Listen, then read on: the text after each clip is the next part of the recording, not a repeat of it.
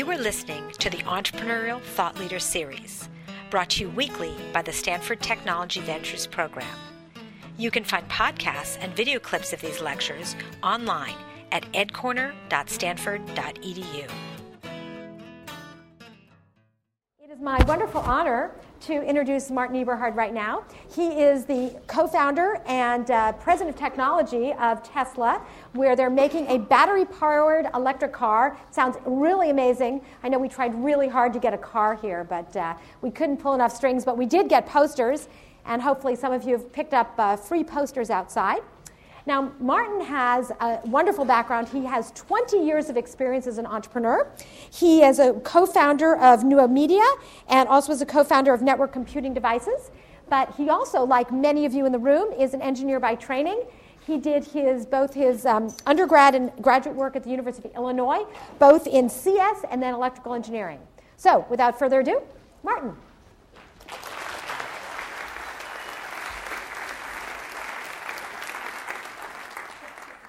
Oh, thanks. Is the mic working? You guys can hear me in the back? No. I'm on now? Ah, that's better. So, I don't know, I've been accused of being a serial entrepreneur. I don't know, these guys are serial entrepreneurs. I mean, look what they did. Well, anyway. Okay, I started a few companies.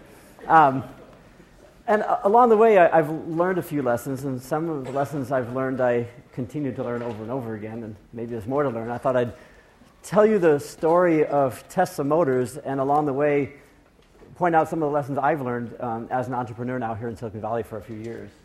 And I'd like to start off with just my first lesson, which is to do something meaningful. When I started my previous company making electronic books, it was in an era when the Sand Hill Road investors were investing in websites, and they were valuing companies based on click counts, and I was making a piece of hardware and trying to sell that, and it was nearly impossible. And now, imagine walking up and down Sand Hill Road and going into a venture capitalist and saying, we're going to make cars. It was, you could hear the laughter around the valley. That funny sound you heard about 4 years ago, that's what that was. But to me, the only way that I can ever be successful at something is to work on something that I actually care about.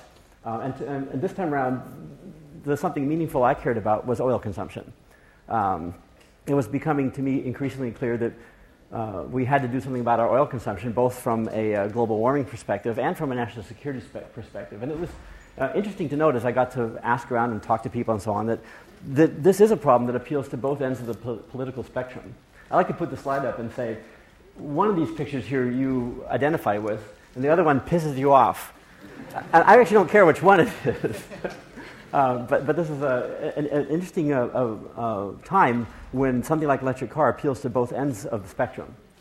Obviously, the oil we use is used primarily for transportation, and the low-hanging fruit within transportation is cars. That's where we use them. And so I set about to see what I could do about that. There were a lot of technologies on the table 4 years ago as I was looking about, and I came at this not as a electric car enthusiast at all, but rather just somebody looking for a solution to the problem. I did a lot of homework, and I used these 3 questions as my metrics to say, which is the right technology? What should we be doing to try to reduce our oil consumption? And it's about emissions and petroleum usage. And when you do the math, in the end, it's very clear that electric cars are by far the best choice because they are far more efficient than other modes of transportation, and because they move the choice of your fuel, your ultimate fuel, upstream from the car. You can make your electricity any way you want to. You can make it by burning coal. You can make it by clean technology ways like solar. You can, even as an individual, choose to put solar panels on the roof of your own house and make your own solar energy for your car. There had been electric cars around. You probably remember them. This is the remains of the EV1s that were crushed by General Motors when they took them back. GM had their excuses about why they did that. But there was a ring of truth to what they said, that these cars didn't appeal to more than just the tree huggers and the geeks. And I thought about that a bit, and I said, why is that? And can we make a car that's an electric car that appeals to people that love cars? And I say, well, okay, imagine the Porsche. I'm dangerous when I get graphics editing tools. But can we make an electric car that appeals to people that love cars? And that's what I set out to do. And maybe that's my next big lesson, is be bold. And also, I think that a key element to be a successful entrepreneur is a certain amount of naivety. Because if you actually know how hard the problem is when you set out, you won't do it. But the other side of the coin is the hard problems are always the interesting ones. So we set out to start Tesla Motors in the middle of 2003. This is half the company there, and that's the whole office.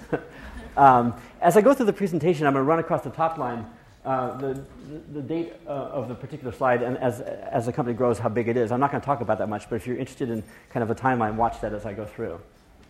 So I started off looking at efficiency and performance and so forth, and this is a slide that's taken out of one of my early presentations showing that electric cars offer you the opportunity to break the compromise that you otherwise have to make between performance and efficiency. These are all the cars that are high performance, lousy efficiency. These are all the cars that are highly efficient, lousy performance. And electric cars get off the curve.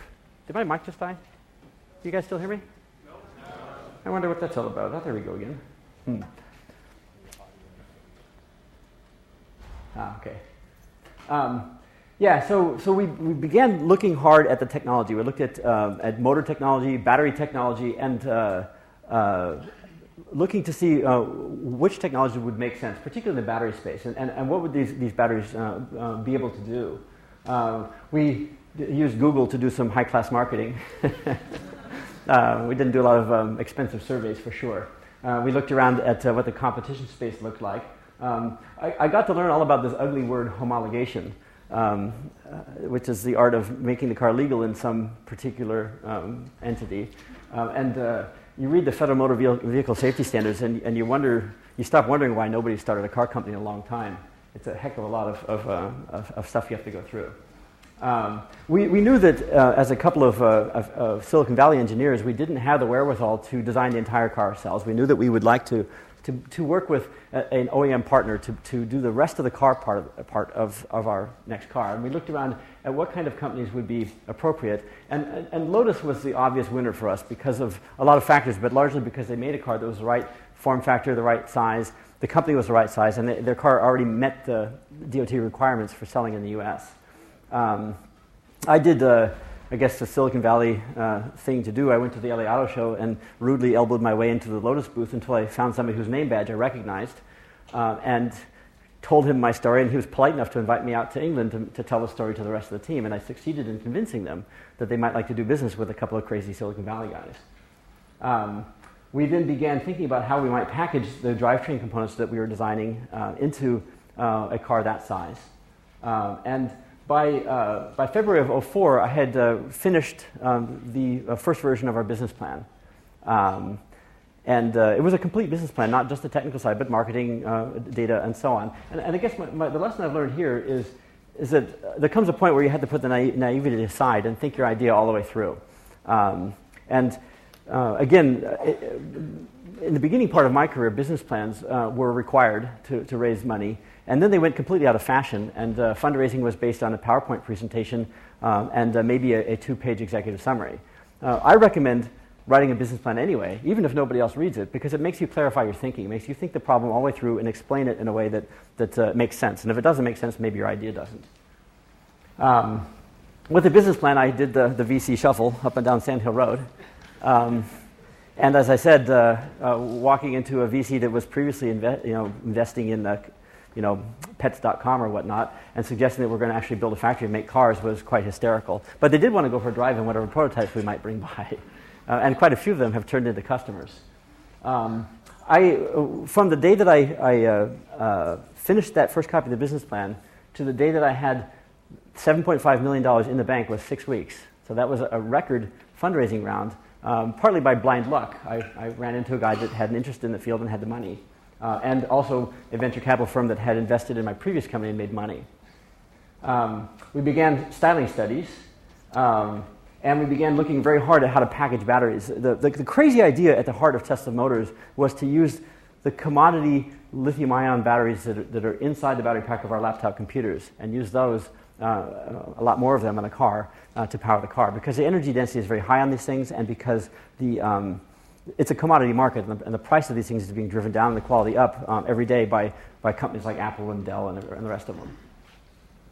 We opened our first real office in July, and were able to put together a machine shop and the like so we could start actually building prototypes, and started working on how to package these small cells. This is the early design of our battery pack. And the rest of the system was being designed on the computers. In late in that year, in November, we bought an Italian version of the Lotus Elise that was here in this country that Lotus had brought over as a demonstration vehicle, but they couldn't sell it because it was not smog legal here. So they sold it to us cheap, and I took a Sawzall to it. That was a perfectly good car. The rest of our guys were scared to touch it, so I got to do that. And we hired 4 different automotive stylists to give us bids on what they thought the car ought to look like. And these are actual photos from the 4 different stylists. And the winner was a guy named Barney Hatt, a young guy in the Lotus Design Studio. We liked what he had to do, and he's the guy that did the styling for our car. We immediately started carving clay. This was an eye-opener for me, that today in this world of computer-aided design, car designers usually carve clay still. First we made a quarter-scale clay. You can get an idea of the size. Look at that knife compared to the wheel. And just about then, we got our first mule car running. Oh, sorry about that. No, it's just sound. Sorry about the crummy video, but that was the actual first time that car ever drove, and that was shot with somebody's cell phone, so it is what it is. It's an authentic first time it drove. The clay was finished. That hum is bad. It's really too bad. Yeah, just let me know. That sound's not that important. The clay was finished by February and covered with this material called Dynoc, which makes it look sort of like it's painted. This was the quarter-scale model. And between a driving prototype and a clay model that shows what the car is going to look like was the next step that allowed me to do my next round of fundraising. We brought in another investment firm at that point, and immediately opened our UK office. The folks at Lotus were having what the quaint English word is a redundancy, which means they're firing a bunch of people. And I took advantage of that and hired a bunch of very good automotive engineers out of their ranks. Actually, I wasn't just hiring the ones that had been fired, which kind of got them mad at me. But I eventually rented one of these buildings on the Lotus campus, and we now have about 35 engineers there between body and chassis engineers, and then manufacturing and quality engineers as well. And about that time, as a condition of doing business with Tesla, Lotus required us to adopt their highly formal new product introduction process. And it's a formalized process that's been honed over decades of developing cars through several car companies. That reaches into not just the technical aspects of designing the car, but finance and marketing and after-sales service and everything else, all worked out and all the things you have to do. And there are 9 what they call gateways along the way, where we get together in a room and we review how we are on each of the parts of the program according to where they should be by the spec, and decide whether we've made the gateway or not. And the requirement they put on us was that they would attend those gateway meetings as a referee and had the right to say, no, you didn't pass, try again. This was their way of covering their own behinds with respect to liability. They wanted to make sure that they could stop us if they thought we were not making a safe or reliable car. This is a huge pill to swallow for a Silicon Valley company where we fly by the seat of the pants for an awful long time. But on the other hand, it is exactly what has made us into a real car company and not just another bunch of guys in a garage with a welder. And I guess the lesson I learned here along the way is to remember that you're building a company too. I've now had to have this talk with the company quite a few times to say that we're making this car and that's great, but we're also making a company. And the processes that we need to have in place today were completely unnecessary last year and will be inadequate next year. And this idea of building your company while you're building your product extends to more than just the kind of processes and controls you need in place. It extends to the culture of the company. The kind of little things that you do as just to relieve the pressure become institutionalized. Are we going to go out on Fridays and have a beer together? Do we have a party at the CEO's house on Christmas? Whatever. These kinds of things become institutionalized and become the core of the culture of the company. So in a startup company, you kind of have to put a little thought into that and build the company too. So through March, we began doing real packaging into the car. This is actually very close to how the car wound up being laid out in the end. And we started building a full-scale clay model. This is just, again, it's just unbelievable. These craftsmen carving clay with little sticks and checking it with a three-dimensional probing device on their computer. come May, we had a hard decision to make. We've been trying like crazy with all kinds of ideas to make headlights work using off-the-shelf units by just putting plastic around them. And they looked like frog eyes every time we did it. It looked terrible. And the reason we didn't want to do a full-on headlight program, which we ultimately had to do, is that that's a $600,000 program all by itself. Headlights are just expensive. But we finally, in May, bit the bullet and spent that money. We also became more and more concerned about Lotus's problem of the step over. Look how high the sill is on this car, and watch her get out. And she's been doing this many, many times. So tell me how graceful you think that is. Yeah, she's trying to smile. So at this point in May, we're aware of this problem, but we're also aware that the reason the door sill is high there is because that is the main structural beam of the car. It's involved in chassis stiffness, it's involved in structure of the car, and a crash, both from a front crash and a side crash, it's a big deal to change that. By May, we started putting Dynoc, there it is, it's this aluminized mylar material on the clay model. And that model was finished in June and looks a lot like a real car. Of course, you can stick your finger into it, but it looks and it weighs probably 4,000 or 5,000 pounds while you're at it. But we got a good look at what the car looked like. And we also built a buck carved out of a solid material to put into the wind tunnel for aerodynamic tuning. Motor development in August, and we started to build a mule car to carry a real body that matched what we had designed in clay. A mule car they call them mules in the industry because a mule is an animal that doesn't reproduce, you see. So this is a Lotus chassis that we hacked up and then put our own drivetrain in. And about in September, we decided we were going to bite the bullet and lower the door sills. And that meant redesigning the whole chassis. This is a chassis, and the way to look at this, the gray bits are the bits that have remained the same from Lotus. So not much remained anymore. The main rails, the bottom rails, all the back structure, everything had to change. Very expensive, but it made that door sill a lot lower, a lot easier to get in and out of the car. And I guess the lesson I've learned on this, actually I haven't learned, but I keep trying to learn, is to face reality. The sooner you come to realize that this is a real problem and it's not going to go away by wishful thinking, the faster you're on the path to correcting the problem and getting going again. So here comes the mule body made of fiberglass and lots of Bondo sanded down very carefully and painted, and it was gorgeous.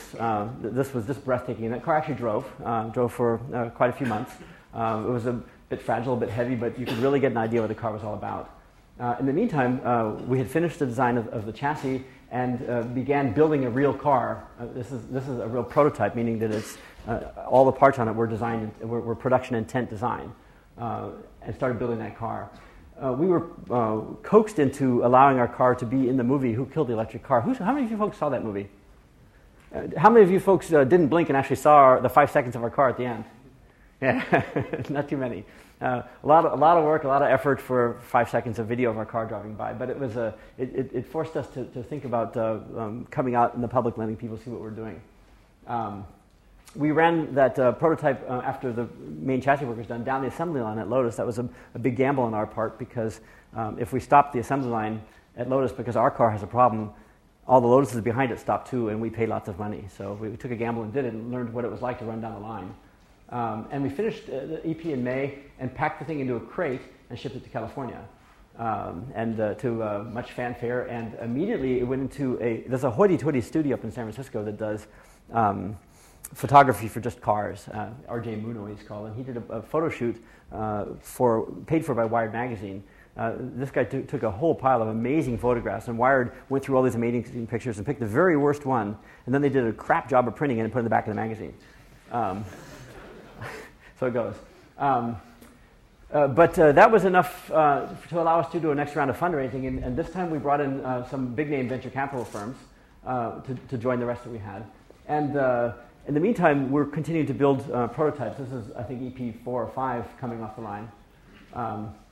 And July, we had our big public unveiling, showed the car at an event we created down in Southern California with lots of Hollywood folks there. And we raced these cars all over the place and took them out on the runway on the airport and got going terrifically fast on the runway with Hollywood stars in it. And the police got all worked up, but eventually we got the police on board.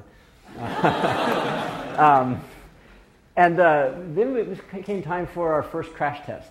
So we don't normally show these videos. This is the first 30-mile-an-hour head-on collision. And what matters on these tests is that the airbag opens in time, that the G-forces on our crash test dummy are within the legal requirements, that after the crash the door opens correctly, and a bunch of things like that. But in the first crash, it's actually a lot more than that. It's that when we watch the videos, and the videotape from the top, the bottom, the sides, every side, and when we take the car apart, that the car failed exactly as our computer model predicted, because that gave us confidence that the rest of the modeling was going to be good. August that summer, we showed for the first time at the fancy Concord Elegance down in Pebble Beach with a huge amount of fanfare. This was just, we were absolutely packed the whole time we were there.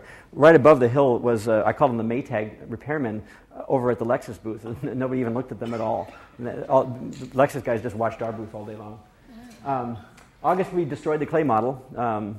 Clay models don't last forever. They're expensive to keep around, and we decided it was time for that one to go. And in August, we started to realize that we were going to have problems with our transmission, that our transmission supplier was failing us, that these weren't working, they weren't going to be able to make them in production. Remember what I said about lesson 5? I didn't face it yet at this point. We started doing the electromagnetic interference testing. This is kind of a cool shot. And then the hardcore durability testing. These are calibrated durability tracks that these cars drive on. They just beat the heck out of them. They have hills and bumps and corners and saltwater spray and hot and cold and so on. And the idea is to try to tease out all the things that might break on a car when the general public drives it long before they see it. Here it is driving through saltwater. And finally, by November, we bit the bullet and canned our transmission supplier and found another supplier to redesign it. It's not just make it the same thing over again, but actually a redesign. Big deal. It still is a big deal for us. December, we were invited to show the car in the San Francisco Auto Show. How many of you guys went to the San Francisco Auto Show? Anybody guys see that? We had a great location. Those of you who were there really, I mean, the cool thing is when you came down the escalator in the Moscone Center and we were right there at the bottom of the stairs, we got that spot for free. The folks that put on the San Francisco Auto Show thought that if they had us there, that it would draw more people to the auto show, and they offered it to us for free, so we couldn't resist. Similarly, we were at the Los Angeles Auto Show, this time at the invitation of Yokohama, who wanted to associate their brand with ours. It's kind of funny because they're a much bigger brand than we are. And I participated in a press conference with the governor and a bunch of the muckety-mucks from the big car companies. And he was basically saying, you guys, the train's leaving the station now. If you guys need to get on board this clean technology thing. But he came around and looked at our car. He hadn't seen it once before. And this time, he kind of says out loud to the reporters that were standing around, he says, "This car rocks," he says. Then right about this moment when this picture was taken, and the reason I have this funny look on my face, he says, "I'm buying one for Maria for her birthday." So, yeah, he bought one, yeah. January, we opened our factory in Taiwan to build our motors. Our motor is it's a classic AC induction motor. You electrical engineers know what that is. It was actually invented by Nikola Tesla, hence the name of the company. But our motor is a very, very high power motor for the size it is. It's about this big, about that long. You can pick it up. It's 250 horsepower. And the reason for that is that the rotor in the thing is not made of aluminum, but copper.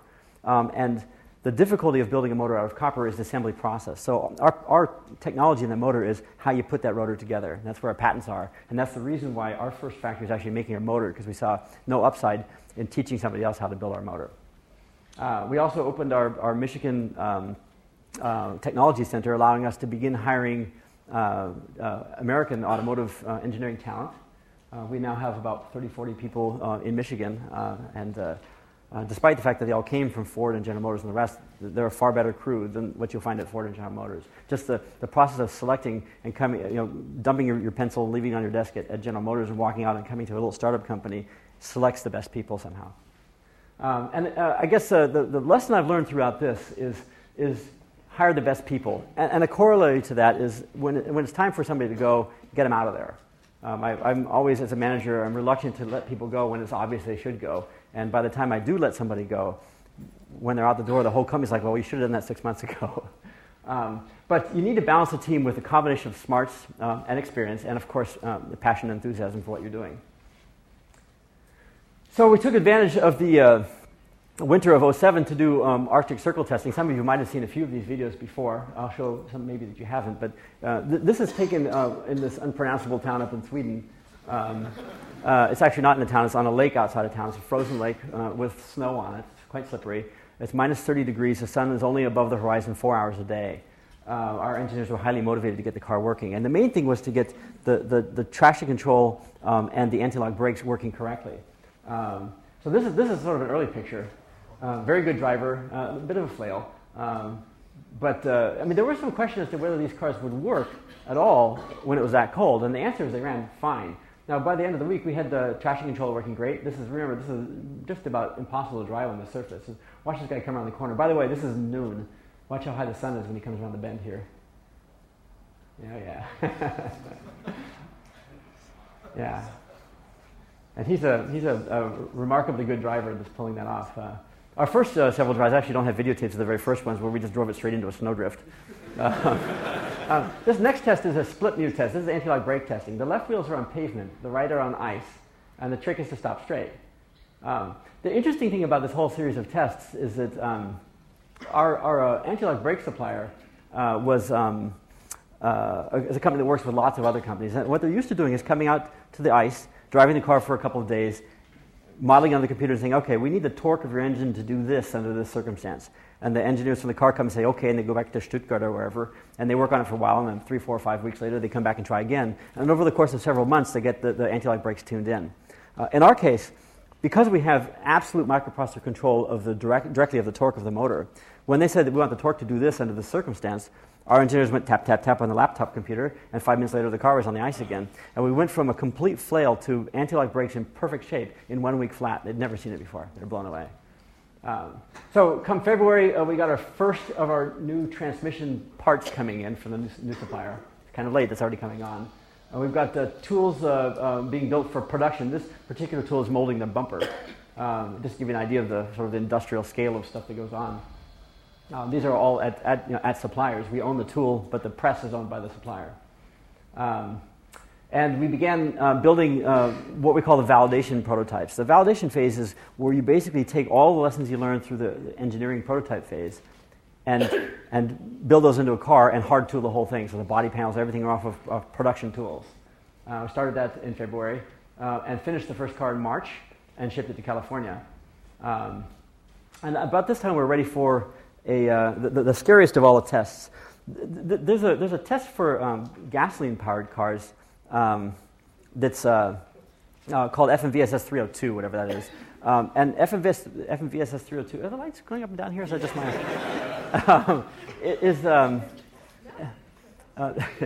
FMVSS 302 is a new law that came into place after there were a couple of very high-profile accidents on the highway where a highway patrol officer was on the side of the road and a truck or something zeroed in on the taillights and plowed in the back of the car at full speed. And the car spewed gasoline over the roadway and killed everybody. So the requirement on this is actually, on the 302, is a gasoline-powered car has to take a 50-mile-an-hour rear-end collision, and then they turn it upside down, and it's not allowed to dump more than maybe a pint or something of gasoline. That's it. 305 is the electric car equivalent. You take a 50-mile-an-hour rear-end collision, and afterwards turn the car upside down, see if anything leaks out. There's nothing to leak in our car. And then they check for any kind of electrical danger in the car. So what's happening right here is this car is parked here. These guys are listening to the radio, have no idea what's happening. This thing back here is a truck. It's going 50 miles an hour. It's just a moment before impact. This is a very violent crash, and I want to remind those people who aren't engineers here the energy of a collision goes up as a square of the speed. So there's a lot of energy. You're going to see something. This is the kind of video that the car companies don't normally show because it takes a bit of explaining to understand what's going on. But here we go. All right, you guys. Nice radio listening along. Here we go. Oops. Okay, so it eats the back of the car completely. The passenger cell remains intact. This specially constructed truck gets airborne. It's actually all four wheels in the air, crushing down on the car. And you think, how the hell could anything survive that? And when it's all over, we cut the car apart in the back, took all the broken stuff off. You can see the transmission is split in half right here. All the structure is broken. This black box here is a battery box. It has just a scratch on it. It was actually still functional when we were all done. It was amazing. And the G-forces on the crash test dummies were within spec too. So it was a success the first time, and that was a testament to the computer modeling. Somewhere when one of the Sand Hill Road venture capitalists was doing due diligence upon us, they brought in a bunch of folks from Detroit, and one of the guys that had been out of Detroit, out of the car companies for a while, said, "Well, how do you think you can get away with 10 or 15 car crashes? We have to do 50 or 100 at whatever company he came from." And another one of the Detroit guys says, "Oh, you've been out of business too long, guy. Computer models are much better. Even at GM, we only crash about 10, 12 cars. The models are good enough now." By April, with the success of the crash testing, with the validation prototypes going and so forth, we disclosed our most recent round of fundraising. And I guess my lesson here is, it's hard to read these colors, sorry about that, is to aggressively follow all leads.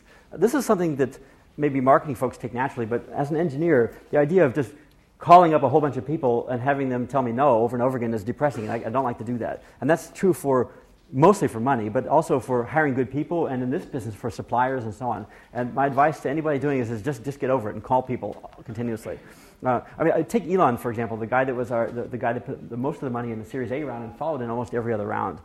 I met him here at Stanford once. He gave a talk at some lecture series I was at, and long before I started this company. And I thought he was an interesting guy, and I shook his hand then, that was it. And then some years later, I heard that just through the grapevine that he had some interest in electric cars. So I just cold called him. I said, "Hey, Elon, you maybe don't remember me, but I want to come by your office and give you a pitch." And he said, "Oh, sure, come on by." And this was after having been told no by probably, 30, 40 people before him. He listened to my talk, and 2 hours later, I had a handshake agreement for that round of fundraising. So it's just the way it is. May, our Thailand factory was up and running, building the battery packs. The motor factory was up and running, building motors. We began shipping motors from the Taiwan factory to the UK factory to put them in a car. It's a crazy supply chain, but it's what we have. Somewhere along the way, we discovered that we actually couldn't ship batteries. The United Nations had a rule about shipping stored energy, and our battery pack was big enough that we needed DOT approval and also UN approval to put it in a container, to put it on a ship even. And that required demonstrating through a very intense program of drop testing and poke testing and crash testing and so on, that these things were safe under all circumstances. Our battery pack is so big that their actual test procedures didn't even really work for us. So we had to help them develop the test procedures even. Just fairly recently, we actually hit a home run. And the home run is that we got not only approval to ship these things, but we got permission to put them on airplanes. And that's amazing, because right now it's a 35 kilogram limit for lithium-ion battery pack on an airplane. And trust me, ours weighs a heck of a lot more than 35 kilograms. So this was a home run. We actually don't plan to ship many by air, but this showed that they were that satisfied with our demonstration of the safety of the thing and their own testing of it. So we started shipping them at that point. These are complete battery packs on pallets on the way to the factory. Just recently we finished our 10th validation prototype. This is the one owned by marketing that's been here and there lately. And then we were ready for side impact testing. This is actually, too bad the video's not very good. There's a little spot right here, this little thing fluttering in the air.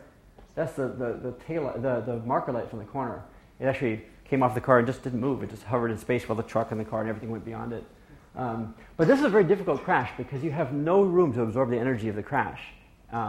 This is from the bottom. This is looking through the glass floor, and you can see the truck hitting it and the frame holding up quite well.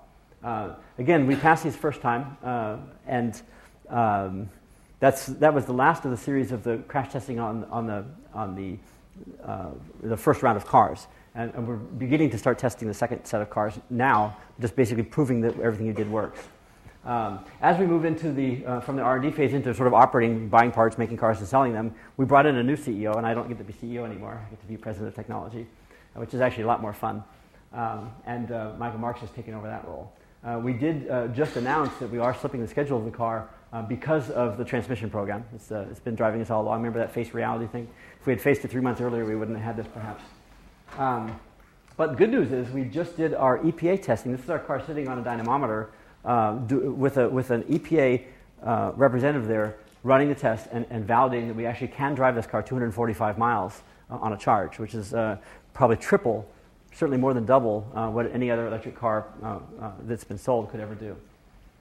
We also actually measured our 0 to 60 time. We can do a 3.86 seconds, and that's startlingly fast.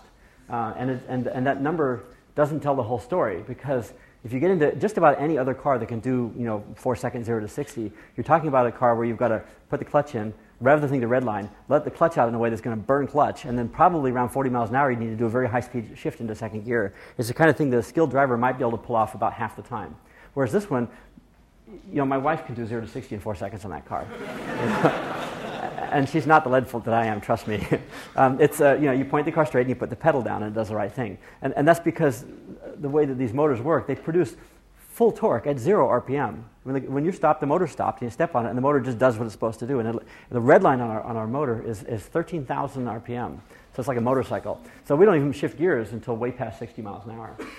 So we're delivering what we set out to do. The reason that we set out to make a sports car, really an extreme sports car is our first model car, aside from the fact that I wanted one,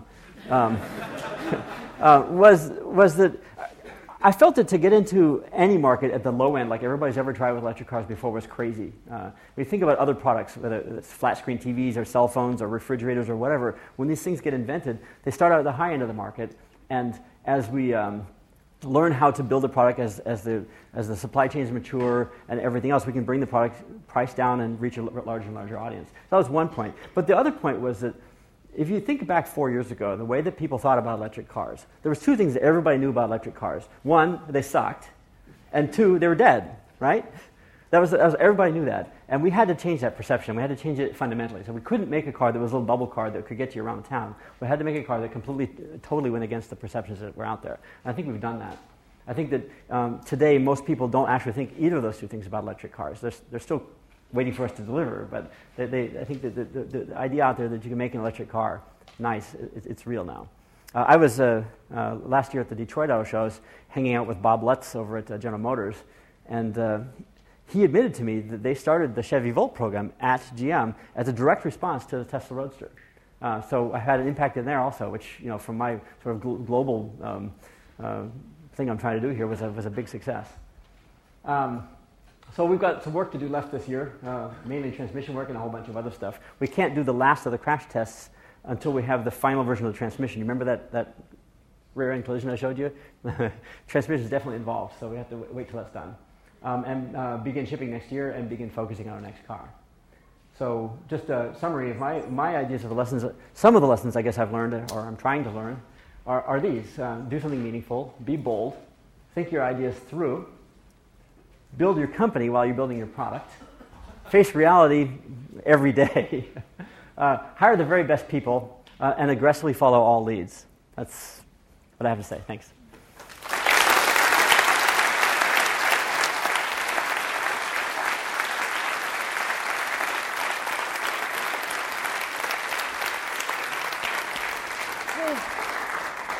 So now you get to ask me some questions. We have microphones here and here. Please raise your hand and See, do you want, you folks who are videotaping, do you want the people asking questions to find their way to the mic, or can they just shout out the questions? We'll bring the mic. Okay. Okay, so he'll run the mic around. So because they're videotaping, I can't just let you ask the question. Sorry. How do you think about, maybe for this car or otherwise for your second car, about doing mass manufacturing, mass distribution? Are you thinking about partnering with other big companies, or are you trying to do everything yourself? So, in terms of manufacturing, we are easing our way into being a full-fledged manufacturer of cars. With the Roadster, we make a few bits and pieces of it. We don't make very much. It would have been impossible for us to build a real factory. For the next car, we probably will build a factory, probably in New Mexico, to do final assembly, but we'll bring in the major sub-assemblies from suppliers around the world. The next car, we might do a bit more. It's inevitable that we do some kind of a partnership with other car companies. Even today, we are with Lotus and with other suppliers, because we simply can't make all the parts on the car. And that's just not based on any kind of philosophy, but it's the only way you can do the business. So it'll be certainly buying from the tier 1 suppliers that sell to all the other car companies, and perhaps working directly with one of the bigger car companies, and yet building our own cars in our own factory. Other questions? Hi. Where? Right here. Ah, there. Hi. Can you make Teslas without using too much energy? Can you make the car without using too much energy? It sort of depends on what too much means. But can you keep energy efficiency in mind in the manufacturing process? So with the Roadster, we bought into somebody else's process already. We're using Lotus's process, and they're pretty good. It's a fairly manual process, so we use a lot of human energy on that car. And we don't have a lot of leverage to like invent new processes yet. But as we grow forward, as we look at at building our plant in New Mexico, that will be a LEED certified plant, and we will be working to be efficient where we can. We have to be realistic about it, so there's a balance there. If you come around and look around our offices today, no, we're not perfect. We don't do a perfect job of recycling. We're not really good about everything we do, but we try. And as we grow up, we'll be better at it. This is sort of, the company can get better as we get to be a bigger company. Hi. Hi. I'm up here. Where? Over here. When you say over here, I hear you on the speakers. Hi. Great job. It's about time. Is there a heater and air conditioning, and how do they work? Yes, there's a heater and an air conditioning. The heater is just the old-fashioned way. It's a resistor. It's a piezo heater that heats the cabin. And the air conditioning is a traditional air conditioner using a relatively clean coolant. It's not the old-fashioned Freon. But it's an electrically driven compressor because we don't have a belt drive off the engine. The air conditioner serves a secondary role in the car, and that is that if it gets hot enough, it's also used to chill the liquid that cools the battery. So it's an integral part of the drivetrain as well. We thought about using a heat pump for heating, and the reason we didn't do that is it's too slow. It takes too long to get up to heat. Up here. Is this on?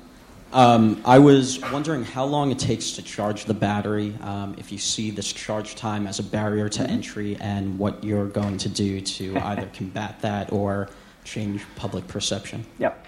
So obviously the charge capacity of electric cars has been the Achilles heel of electric cars for the last 100 years, no matter what anybody else might say about it. And the first thing that we've done to address that problem is put the biggest battery with the best technology we could in the car. The charge time of the car, let me give you some math, and you can those of you who can do the math. It's a 56 kilowatt hour pack. It can charge at 240 volts, maximum of 70 amps. If you do the math, that means empty to full. That's about a 3.5 hour charge time. If you don't have a 70 amp circuit, if you plugged into your mom's dryer outlet, that's about 30 amps, so that's going to be, what was that, 8 hours or something charge time.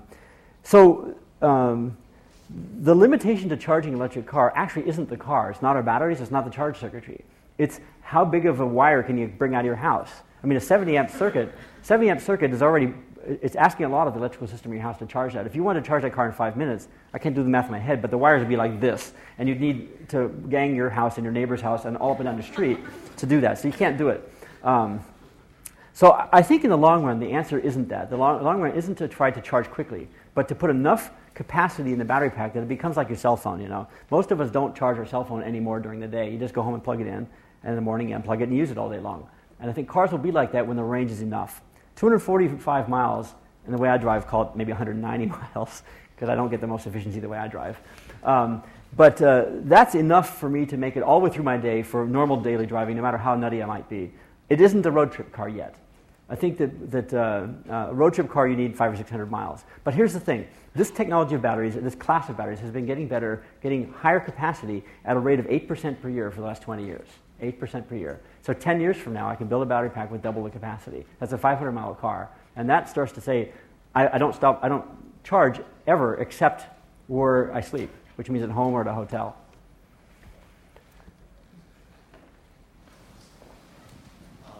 So first of all, it's very admirable, the whole project. And knowing that there's a competitor in Italy and they're selling theirs for $245,000, $100,000 is a bargain. So the question is, and I think you'll have a bigger impact when you come out with a four-door, when you actually bring it out to the mass market. It's $65,000, I think it was the price you guys were shooting for. Anyways, the question that I have was, will you ever be pressured by lobbyists? Because this is going to have a global impact in terms of oil consumption. So will you ever sell out for $10 billion, the company, and just put it down, shut it down, or? It's too late now. I mean, just imagine like tomorrow GM comes in with a big old bag of money and buys my company, and we all go home and they close it all down. I mean, they are already suffering so badly from having shut down the EV1 that they can't anymore. The cat's out of the bag. But our goal is not to sell the company. Our goal is to make a real car company out of it. And it's going to be hard, and it's going to take time, and it's going to be a long time before we can make any significant number of cars compared to the millions of cars that get sold worldwide. But it's the only way I know how to get there. Where are we? Yeah, right over here. How much research and development, I guess, do you do on battery power? And what do you think about the recent patent that was filed for the supercapacitor a few weeks ago? And are you interested in that? So if you go back and look at the history of electric cars for the last 100 years, there's been a magic new battery technology right around the corner any day now. And almost all of those actually never happen. They remind me of like bubble memory or something. They just don't happen. Every now and then something does come around. Nickel metal hydride batteries were one, lithium ion was the next. Our philosophy is not to try to invent new battery chemistries ourselves, but rather to let the industry do that and use the very best commodity cells that are on the market at any given time. Today the lithium formula batteries are the best. There's a bunch of different kinds. There's lithium ion, lithium cobalt like we use, there's lithium manganese, there's lithium iron phosphate and some others. And each of these are better in different kinds of applications. Every time we design a car, we're going to look and see what is out in the market. In fact, we have our feelers into almost every battery company around the world to know where they're going in their labs. And when we make our decision for the next car, it'll be based on the best batteries that are actually in production, mass production now. We're very enthusiastic that everybody's doing this research, and we love the fact that everybody on Sand Hill Road now is investing in storage technology, in energy storage technology. It's a great thing, and hopefully that will generate better batteries for us in the future. But we have no religion about supercapacitors or lithium batteries or nickel batteries or whatever. Yeah. Your current Roadster is unmistakably laced with the Lotus design. It's obvious that Lotus has their imprint on it. Mm-hmm. How do you, going forward, differentiate yourself as a brand? That's a very good question. And if you look at my early business plan, actually before 1.0, long before I just dared to show it to anybody, I thought we could actually use a large amount of the Lotus body panels. And it became clear to me that if we did that, we would be nothing more than those guys that make the electric Elise. And so we bit the bullet and did an entire new body design. The only thing on that car that actually is common to a Lotus that you can see is the windscreen and the side mirrors. And even that, it's amazing how much that windscreen makes you see the Elise in the car, even though there's no other body panels that are even remotely similar. But we were locked into that because the reason we needed to work with somebody like Lotus on that car was we knew we did not have the wherewithal to develop the basic safety systems of the cars ourselves from scratch. We had to start with something that existed. Our next car, we're starting from scratch. We've hired a absolutely world-class stylist to do the design of that car, and he's not starting with trying to wrap it around somebody else's guts. Yeah. Are you looking at any other alternative energies to enhance your battery packs, like solar energy or even fuel cells down the road? Absolutely. I'm doing it myself right now. I'm putting 5 kilowatts of solar panels on the roof of my house. People have asked, can we put solar panels on the car? And I say that I guess that's a little bit like fins on a Cadillac. The decorative looks nice, but doesn't do very much. The amount of energy that hits the roof of your car while you're driving along just isn't enough to make a big difference. If we got pretty good solar panels and covered the whole top surface, it might increase your driving range by 10 miles. It's not worth it. It's far, far better to leave the panels at home where they can be at the perfect angle and they can store that energy in the perfect storage system called the grid.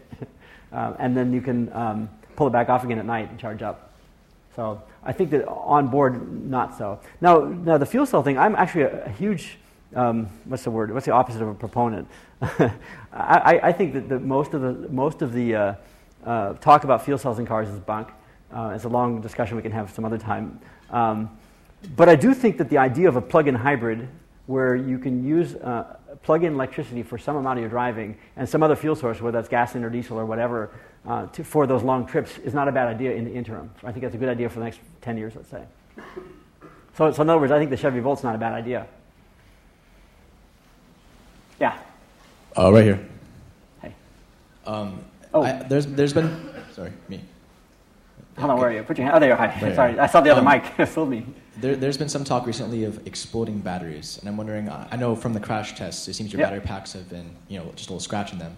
But it seems to me that one explosion in one car turns the Tesla into an exploding Pinto. So you're absolutely right, and gasoline also explodes pretty well too, and as I've demonstrated a few times. But we've learned over the years how to make our cars not be Pintos or those Chevy trucks. We've learned how to make the gasoline system safe in a car. And that's the same thing with Tesla. I'll tell you a bit of a story about that. When we started getting the data sheets from the cell manufacturers that made these batteries, they painted a very rosy safety picture. They talked about being able to take a crushing and a piercing and over voltage and this, that, and the other thing, and nothing really bad ever happened. And some of our engineers got more and more suspicious about that. And eventually we said, let's see what happens if. So we took a cell, and wrapped it up with a nichrome wire and started putting some heat into the thing. And somewhere where it hit about 190 degrees C, let me see, there's a word that they use in the rocket industry, an expression, an RUD. You might not know that. That's a rapid unscheduled disassembly. We demonstrated an RUD with that cell, and after our guys went up on the roof of the building and put the pieces back down again, we decided that this was serious. And we stopped the program, the entire program, and made it a requirement that our battery system had to survive a cell catching on fire for whatever reason. So later on, when Sony had their laptops go, we were smiling because we've seen that already. We assumed that a cell in our battery pack will catch fire dramatically, and the pack is designed to absorb the energy of a rapidly disassembling cell in a way that the neighboring cells don't catch fire. So, to give you some numbers, Sony has made about 8 billion lithium-ion cells so far, and of those, it used to be brighter in here, and of those, they've had 8 out in the field actually catch fire in an ugly way. So that's a 1 in a billion kind of problem. Divide by 1,000, or say divide by 10,000 for how many we have in the car. That's numbers that if it means that your car coasts the side of the road and you have to get a tow truck, that's one thing. But if the car burns up, then you've got a disaster. So we've designed the system so that should one of those cells catch fire, what the driver would experience is a check engine light, and their car would coast to the side of the road, and it can be repaired. But nothing bad will happen from that. And then we've tested it over and over and over again. There's a company around here called Exponent. They used to be called Failure Analysis Associates. That turns out they're experts in 2 things. Is really handy. They're experts in car crashes. They do the safety testing. We didn't use them, but they're one of the companies that does that kind of crash testing. And they are the most likely company to be called when somebody's lithium-ion battery laptop catches on fire. They're the ones that come in and do the post-mortem and figure out what the hell went wrong. So we hired them and worked with them very closely to first understand all the safety issues of these batteries, and then to validate our design by actually setting a lot of battery packs on fire. Other questions? What is your plan for distribution, and have you considered licensing your technology to other companies? Okay, so I'm gonna be a little bit. I'm gonna tread carefully here on the distribution side. Anybody in this room here is like a car dealer? Or your dad? Here's the thing. The way that cars are sold today are sold through franchises. And in every single state in the country, the automotive franchises are protected by a very special class of laws. Here in California, there are automotive franchise laws that apply just to car dealers and nobody else. These were created a long time ago when the only way that Ford or General Motors could sell a car is that guy in a plaid suit that would sell it to your mom or your grandma or whatever. And that was a deal that they cut with the devil. They basically gave away the right to sell their cars forever. The way the laws work, if we ever sell a franchise to anybody, it's all over. You can never take it back. If you own a Ford dealership, Ford cannot come in to your territory, predefined territory, ever and put another dealership in. Your children have the legal right to inherit that dealership in perpetuity.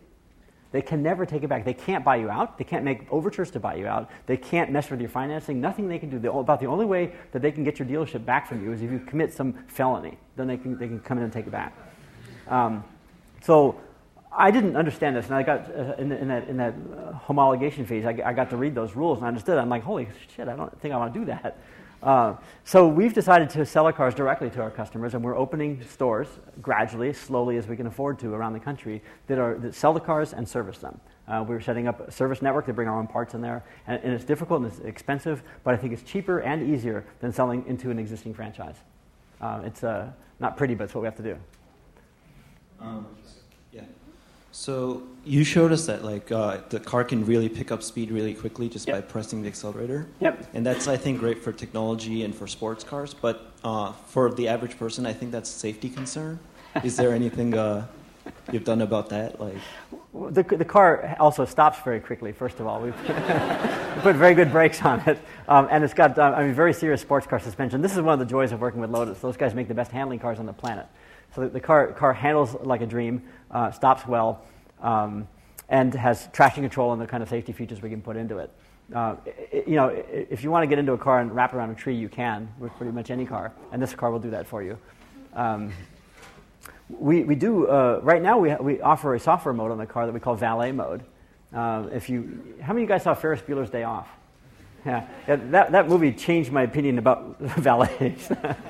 And so we have valet mode that you hit a button on the screen, and it limits the torque, limits the speed, and limits the range you can drive with the car. You can set it, but you can say, okay, you can drive 2 miles. You're not going to go more than 30 miles an hour, and your 0 to 60 is going to be forget it. We've toyed with the idea of having a teenager mode on the car too, for the same reason. We haven't done it yet, but one could. I think that there is a trade-off on cars. Cars are unlike most other products that we make. The cars are in fact dangerous, and you have to get over that. This is something that we face every day. That one day somebody's going to get killed in one of our cars, and we're going to have to that day look in the mirror and say, did we do what we could to make that car safe? Because it's going to happen for sure.